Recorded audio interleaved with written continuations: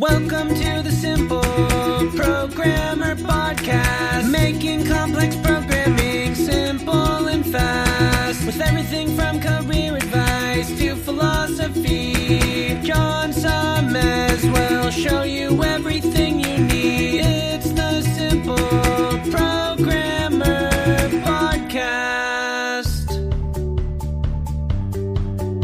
Welcome to the Simple Programmer Podcast, a short mix of career advice, philosophy, and soft skills from successful author and software developer John Sonmez. Hey, John Sonmez from SimpleProgrammer.com.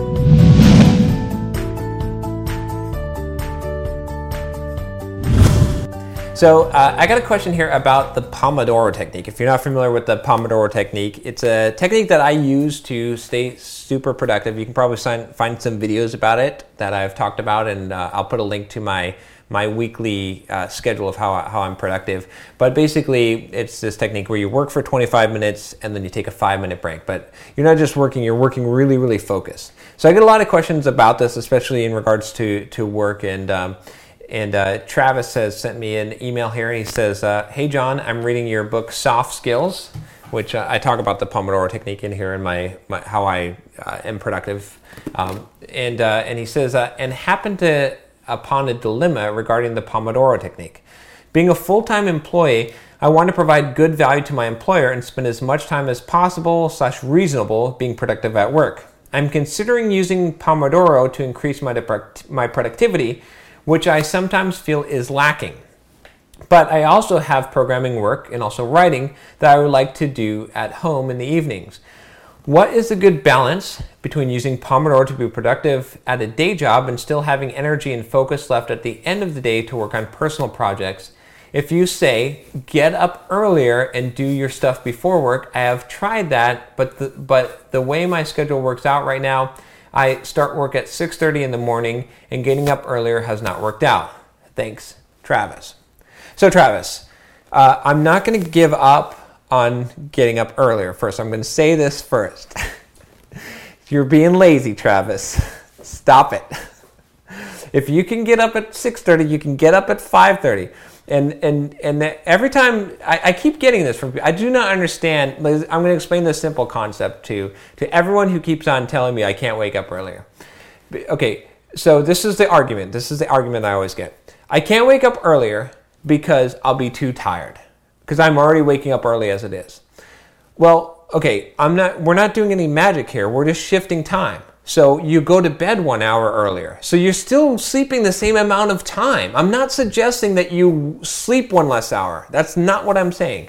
I'm saying that you time shift. You go to bed 1 hour earlier, you wake up 1 hour earlier. And the reason why I'm telling you that is so everyone can do this. You can always get an hour earlier in your day. And the reason why I say this is because, look, that first hour of your day, I've talked about this a lot, but paying yourself first is critically important. That's when you're the most focused. That's when you have the most energy. Use that hour to work on your stuff first before you go and work for your boss and work for someone else and make someone else money. Do work for yourself first. Use your, like my dad used to say, pay yourself first. Pay yourself first with your time, and do that. And no more excuses. I'm tired of everyone giving me excuses.